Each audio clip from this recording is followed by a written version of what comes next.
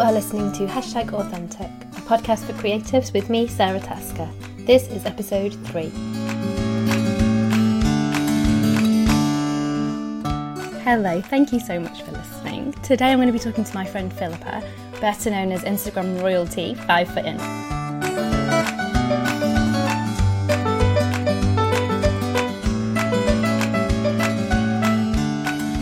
With a storming 460k plus followers on Instagram, she was one of the first accounts to ever really go nuclear on the platform, as well as being a trailblazer for the whole notion of florals and flat lays at a time when really few people were even using Instagram at all.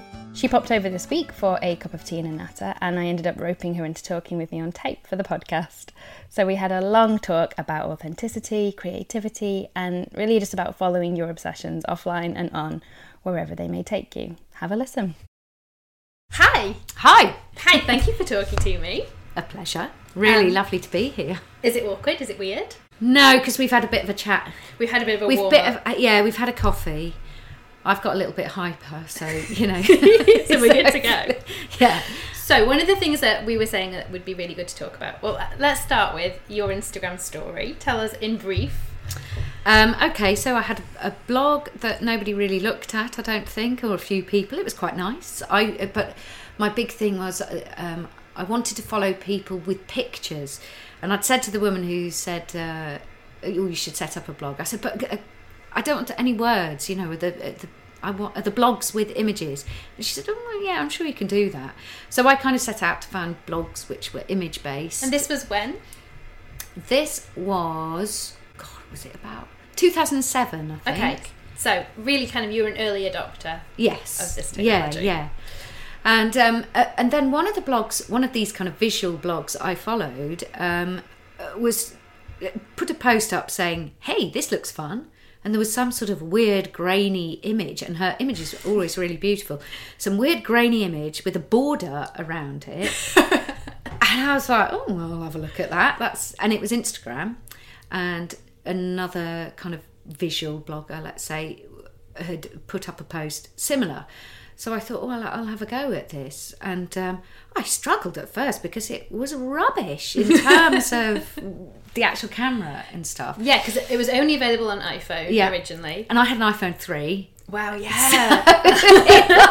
It was quite rubbish. And also, I'd only just moved over to iPhone. I'd been on a Sony Ericsson, which had a really good camera, you know, in those days. And the iPhone was just, it was down. It was not as good. Yeah. So I struggled with it. But what those early filters and whatever Instagram was, it gave an atmosphere. Yes, a mood. Yeah, it gave a mood. So that was it, really. No plan, no strategy, just messing about. So I think of you as one of the first people who used Instagram properly. I'm putting that in like inverted commas, properly. As in, seriously, you weren't just sharing pictures of you in a bar or like right, yeah. You were using it as a platform for your content that you were previously maybe would have been blogging. Yeah, but also a lot of the stuff I think I put on my blog was maybe when I was out walking back from the school run or something, lots of telephone boxes, because that's been a big passion. And actually with Instagram, it was me messing about at home a bit more, but I've always loved tiny little bits and pieces, and I'm a bit of a hoarder and procrastinator, so I'm meant to be painting a picture and I'm sitting there, you know, 2 hours go by and I'm taking pictures of stuff. So so did you begin to create content for Instagram? Was that No, it was much more like, oh, look what I'm doing. A bit more like the stories. So would you have been doing that faffing anyway, but you began to take pictures of it? Yeah, so I've always, I had no money, I had nothing, so, you know, I didn't have enough money to go to buy flowers from a florist at that point. No. And so whatever the weather, I would go into the garden and go, what can I make look pretty? Yeah. What is in my house? Well, it's sort of still what I do with the domestic foraging. It's looking for what you've got at home.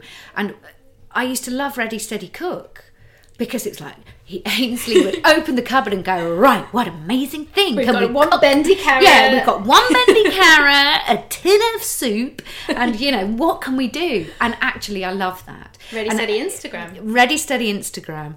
And also just, it's that thing when you have nothing, you go, what can I do with it. And so that out of nothing. So that was, I got a big kick out of that, I suppose, in terms of when I realised I could put that on Instagram. And have an audience for it, presumably. Yeah. How quickly did that start to happen? I suppose looking back on it, it was relatively quickly. I remember the first photograph that did really well was of a stack of penguin books. Rainbow penguin books. Rainbow penguin That would books. still do incredibly well now. Well, it does. It's funny. And I remember I got 30 likes. And I thought, oh my God, what's happening? How many likes does a good picture get now? Well, a good picture. I mean, sometimes I think that's a really good picture and it doesn't get as many. I should say a picture that does well for likes. Oh, a picture that does well for likes now, currently, is probably about 9,000 likes. I'd be like, oh, that's 9,030. Okay. You've come. But there was a time, and it may have been when Instagram was full of spam or not, but there was a time when I was like getting 20,000 per post, between 15 and 20,000. I was like, wow, this is. So I've just kind of leveled out. At between 5 and 8. I think the Instagram algorithm changes and things have done that to a lot of people. It's harder to get that reach that some of us were seeing. But if you've got 9,000 people who want to see your content on a daily basis, then you're doing all right. Yeah, and it's funny actually with the live, not the live stories, but the stories, I get a lot more views on that. You were queen of stories, I have to say. I followed you on Snapchat before Instagram stories came along, and you were the one person I was like, she is nailing Snapchat. I love it. You made me want to do it. Oh, wow. Because you get it. And it's like your Instagram. It's a window into your world, but it's also a bit more rough and ready, and it's real. Yeah, and which is absolutely what I did on Instagram in the first place. Yeah. So, I think there were days where I'd probably post 6 or 7 pictures or something in the early days, whereas stories fulfills that. Yes. Now. Yes. And the fact that it disappears, it's like my kind of sketchbook of inside my head or something. I love that. And so I'm being a bit more kind of daring in terms of like, here's a really grubby telephone box in a dodgy area of Brighton. I can put that on my stories. If I put that on my Instagram, people would be, well, I'm trying to get people over with my textures. But there was a point where I was putting some stuff on where people going, oh my God, has this account been hacked? What's going on? And I thought, I feel a bit pinned in. Yeah. So Stories has liberated that, and it's much more instant. And I've always, on the whole, posted images on Instagram that I take that day. So this is what we were talking about earlier, because you were shocked by my assertion in my last podcast about curating a gallery, because that's not something you've ever done. No. I mean, I suppose I can look at my gallery and think, oh, that looks quite nice this week. But I never go, right, I've got to... That's just a sort of job too far for me. Yeah. Or too far for my head to curate that grid. And partly, and listening to you, I thought, oh, maybe I should be doing it. But I can't. That's just not how... It is, and it made me laugh when you said somebody had said on Twitter about tardigram. That's what it is now. It's not Instagram, whereas mine is pretty instant. Not instant, but it's within the 24 hours on the whole. If I do sponsored content, they have to kind of approve it and look at it. That does. And so. That's difficult because I think I want to do it today and post it today. That's where my brain is. Finding that. And I think that is one of the things that really resonates in your feed, is that we're kind of getting a window into your real world, and that's a nice thing. It's that instantness of it. And I find an honesty about Instagram is really, I think people can tell.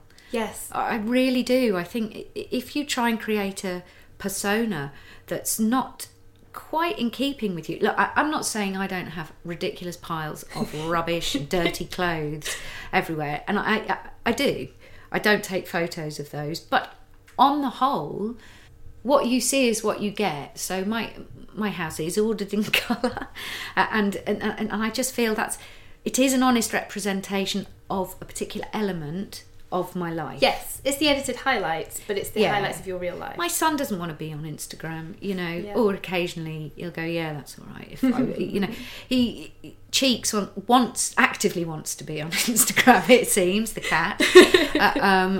But yeah, it's almost kind of a version of inside my head. Yeah. Seeing it with my eyes. There's there's an Instagrammer, Famapa, I think that's how you pronounce it, who was one of the visual bloggers I followed, and her blog was called My Funny Eye, or is called My Funny Eye, and I always liked that as a title because I thought, yeah, that's what it feels like. And that can be what's missing, I think, when a lot of content on Instagram becomes quite derivative and people are kind of riffing off each other's ideas so much, people lose that individual eye. And it becomes kind of a bit of a... Yeah, and even in going, it's... Because I can bang on about finding your visual voice, but I think even within Instagram, people want to find their visual voice that is like other people's. Yeah. So that's quite hard, because I kind of instinctively want to rebel against that, post pictures of nasty phone boxes and texture. I just have this thing where I go, oh yeah, I'll do this, I'll do that. No, I'm going to do this. It doesn't always, I wouldn't advise. Me and my friend Helen have been trying to brainstorm a hashtag for this, actually, for the things where it's kind of, it's a lovely picture, but it's of something quite unexpected. So like nice cigarette butts that have arranged themselves in a flower, or like a beautiful motorway or something like that. Kind of gritty. But I think pretty. What's, in a sense, it doesn't always have to be pretty. For me, I adore quite brutal architecture. I guess pretty is not really the word I mean. It's just visually attractive interesting or aesthetically pleasing. Yeah, something about it or something. And I really think that my kind of love of odd, brutal lines and various things, that makes up what I then put on the table. I love texture. I love collecting kind of weird stuff, image-wise. I don't mean literally, but I collect images of things, and that all plays its part into then creating something on the table. And if that is, I keep going on about dirty telephone boxes, but it's true. I can get obsessive about something, but it's very difficult to share that within your feed of bright colours or lifestyle or whatever. It's hard, and Instagram has moved into going, this is a version of what it is. But that's why I love stories. Yes, well, that process you've just described is no different to an artist who goes and draws from real life and then brings it back and puts that into the finished piece. Yeah. That is maybe to a brief or is maybe for a specific reason. But it's all that research as well. Exactly, and I don't think, and because I know people get really worried, my Instagram, I want to do this, and then they get kind of atrophied into not doing anything. Whereas I would really advise people to just go and take photos of stuff. Yes. And then you find what you're interested in. And you go, I didn't know I was interested in that. Just follow I your didn't know I was curiosity. interested in cigarette butts. But actually, look, they're fascinating. Yeah. And it's about looking. I had a fantastic art teacher who just got me to look completely differently at stuff. She taught me to see colour in places that I hadn't thought there was colour and shapes. And so if you're teaching flat lay and you're teaching people about negative space and noticing what the negative space is, you can do that just out on a walk. It doesn't have to be on a flat lay. No. You go, look at that beautiful tree. What's the space between the last branch and the ground? Oh, it looks like a rhombus, or Yeah, and if you frame it like this, it's mostly negative space, and if you frame it like this, it's and then if you edit it like that, that shape becomes a triangle, or that shape becomes a curve, and you go, so it's about abstracting things, I think. Well, for me, and I think it's about being brave with your abstract brain, with your inner abstract. I believe everybody has quite an active inner abstract, but it's not something that we can connect to easily, all of us. Is that a Western thing? Do you think we've just become disconnected? I don't know. I think maybe in the West we're preoccupied with things looking very attractive, pretty, and so that almost hijacks an artistic process. Instagram's very guilty of that. It's very guilty, but you can find some amazing Instagrammers who've just gone, no, I'm not going to do that, or I'm not chasing the... they might not have a massive following, but they're good to look at. They're really good to look at, engage with, and I'm all into the creative process, so I trust that if I create something on a Thursday, that's what's going to be posted on a Thursday, and I can, editing. I think is like using a paintbrush on. I think that's a creative process. Absolutely, yeah. It's nothing. It's not like, oh, and this one's not been edited at all. Well, that's great, but actually, if you'd edited it, it might have looked extraordinary. I totally agree. Yeah, people can be quite snobby about it and a bit like, I'm no not. filters. I've worked with brands who are like, no, we don't like you to use filters and presets, and I'm like, that's part of my process. If you want me to work for you. You know, that's like, as far as I'm concerned, that's like getting Delia Smith in and saying, but we don't want you to use any carrots. Like, it's ridiculous. Don't ask me to do my thing. But I thing think when you things. work with people, it's really hard. They go, okay, this is our idea, and we want you to do this, and you go, well, why are you employing me? You get it. you do it then. You do it without a filter. You do you. Because you've looked at my work and that's all filtered and, or edited or whatever. I think it's a really old school notion though that, you know, photography only counts as what comes out the camera. Yeah. That is the photo. But cameras don't take pictures. People used to go in a dark room and of course they did. Fiddle about with choose their film. Like Instagram filters began as film emulation, and that's what VSCO is. It's trying to emulate the different choices of film that were available because they gave you different results. Yeah. So, but that's the other thing that I'm funny about. I use Instagram editing tools. That's all. Do you? Yeah. Gasp! That is quite shocking. I love them. Get out. That's what I use. You don't use the filters? Yeah. You do? Look, I was a bit reticent. Yeah. No, that's okay. You can but tell I us use your them. secrets. I don't like whack a filter on and go, that's it. And I fiddle. I'm subtle with them. Interesting. Well, but clearly it works for you. And I think one of the things I understand them. They're my tools. Yeah. They're my paint pot. Yeah. I go, ooh, I know that. I have a favourite one, and then I took a photo that was editing yesterday, which might pop up later, only because it's got a particular colour on. Not later today, later this week. But I used a filter. I used Juno or something. I never used that, but it looked. But it worked. Yeah, it worked on that photo. So I'm not strict with myself. I go, this is my favourite, but that's obviously why my eyes just like this particular just edit. tuned into your style, haven't but you? sometimes a photo with light, if the light's different or whatever, it just needs different. Yeah. So you edit to the photo and not to. This comes back to that curation thing. Yeah. So you don't edit to the consistent style. But I think one of the things about you, and maybe possibly why curation hasn't been necessary for you, is you are a visual thinker, and your style has a real coherence. It's got a real clear voice to it all the time. You automatically, everything you produce is very much you. And sometimes I work with people and it's not there yet. You know, they're still at that stage of experimenting and trying. But you see, the thing is, even before Instagram, I'd been doing stuff for years, even before my blog. You know, I mean, I trained as an actor, but they used to take the mickey out of me for. I used to make things and paint cards, and I knew when everyone's birthday was. So I'd go, did you know it was Martin's birthday today? And they're like, oh, I've forgotten. I go, it's all right, I have a batch of cards here. So they would take the mickey out of me and say, you're the only student that's ever been funded by other students. Because I painted and made things, you know, you've been honing years your visual ago. style. And when I was 16 or something, I embroidered espadrilles and sold them in local shops. You know, I've been doing it a lot. I've been playing with my visual style or my visual thinking for years. So now whatever you create is a really clear kind of reflection. I suppose so. That. But I don't want to be complacent with it, and I'm always wanting to grow it or change it, and I think I find it quite important to give in to an obsession, whether that obsession is a week or a year or whatever. Just give into it, and you know, obsessions and abundance. Yes, they take you places, and so you may recall my small obsession with Luke Skywalker. Yeah, loved it. Oh, I was so excited. I love projects like that. Yeah, and I learned so much from it, and I kind of contacted this whole different audience, and it was hilarious. It was good fun. Yeah. You just have to go with it because it's not going to go away anyway. So I think it's not good to limit yourself. You go, you might be having a thought that's not very Instagrammy, and you go, well, just go with it. Definitely, you know. Definitely. And there's that tension, isn't there? Because we're all conscious, especially if you've already got a following, about kind of delivering what people expect and what people want, but also still wanting to progress and change and evolve. How do you feel about that?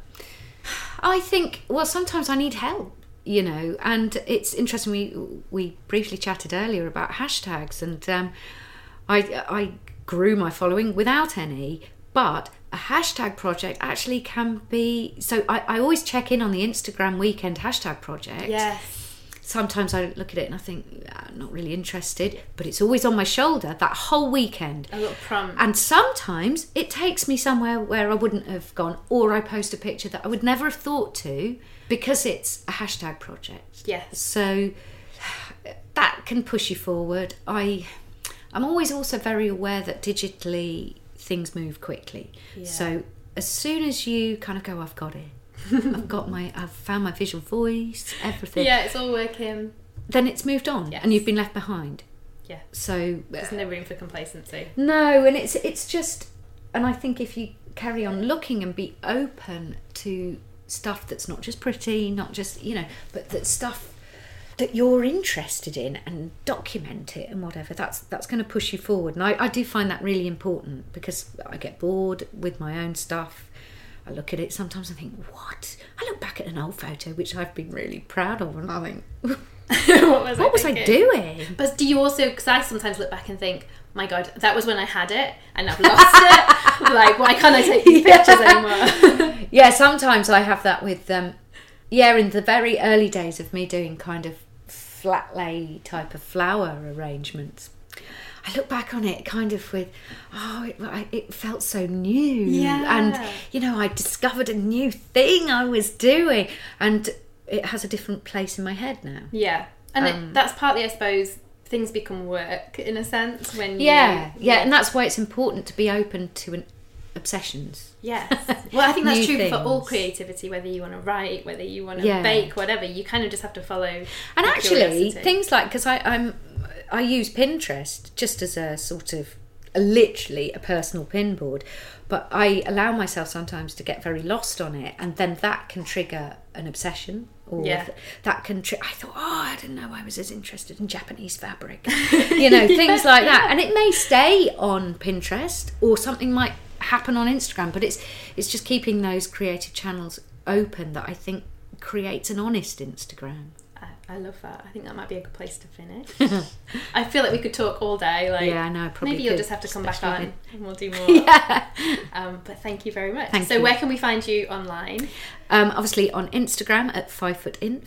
I've got a blog which is 5ftinf.com. Or Stella Stories, I love as well. We could talk about Stella's. That's another episode. I'm basically 5ftinf everywhere. Okay, and I will link to you in the show notes so people can click over. Thank you very much. Thank you. So I hope you took as much from that as I did. I always come away from any time spent with Philippa feeling pumped up and inspired. If you follow her, you will know her feed is normally a riot of rainbow colour and forage delights. So when she came over, I roped her into not only talking on this podcast, but also challenged her to create one of her photographs using the stuff in my house, which is of a more muted palette. Mainly it's white. So if you follow me on Instagram, you might have caught me sharing some of that live. Otherwise, I'm going to link to some of the pictures from the results in the show notes. I'll also include links to all of Philippa's accounts. You'll find the notes at meandorla.co.uk/podcast3, because this is episode number 3. As ever, I look forward to hearing your comments on this episode. You can find me on Twitter, where I'm at meandorla, and I spend most of my time procrastinating on there. And if you're able to leave me a review on iTunes, that is a huge help. It helps other people to find my podcast and help spread the word. Thank you so much for listening, and I will see you next week.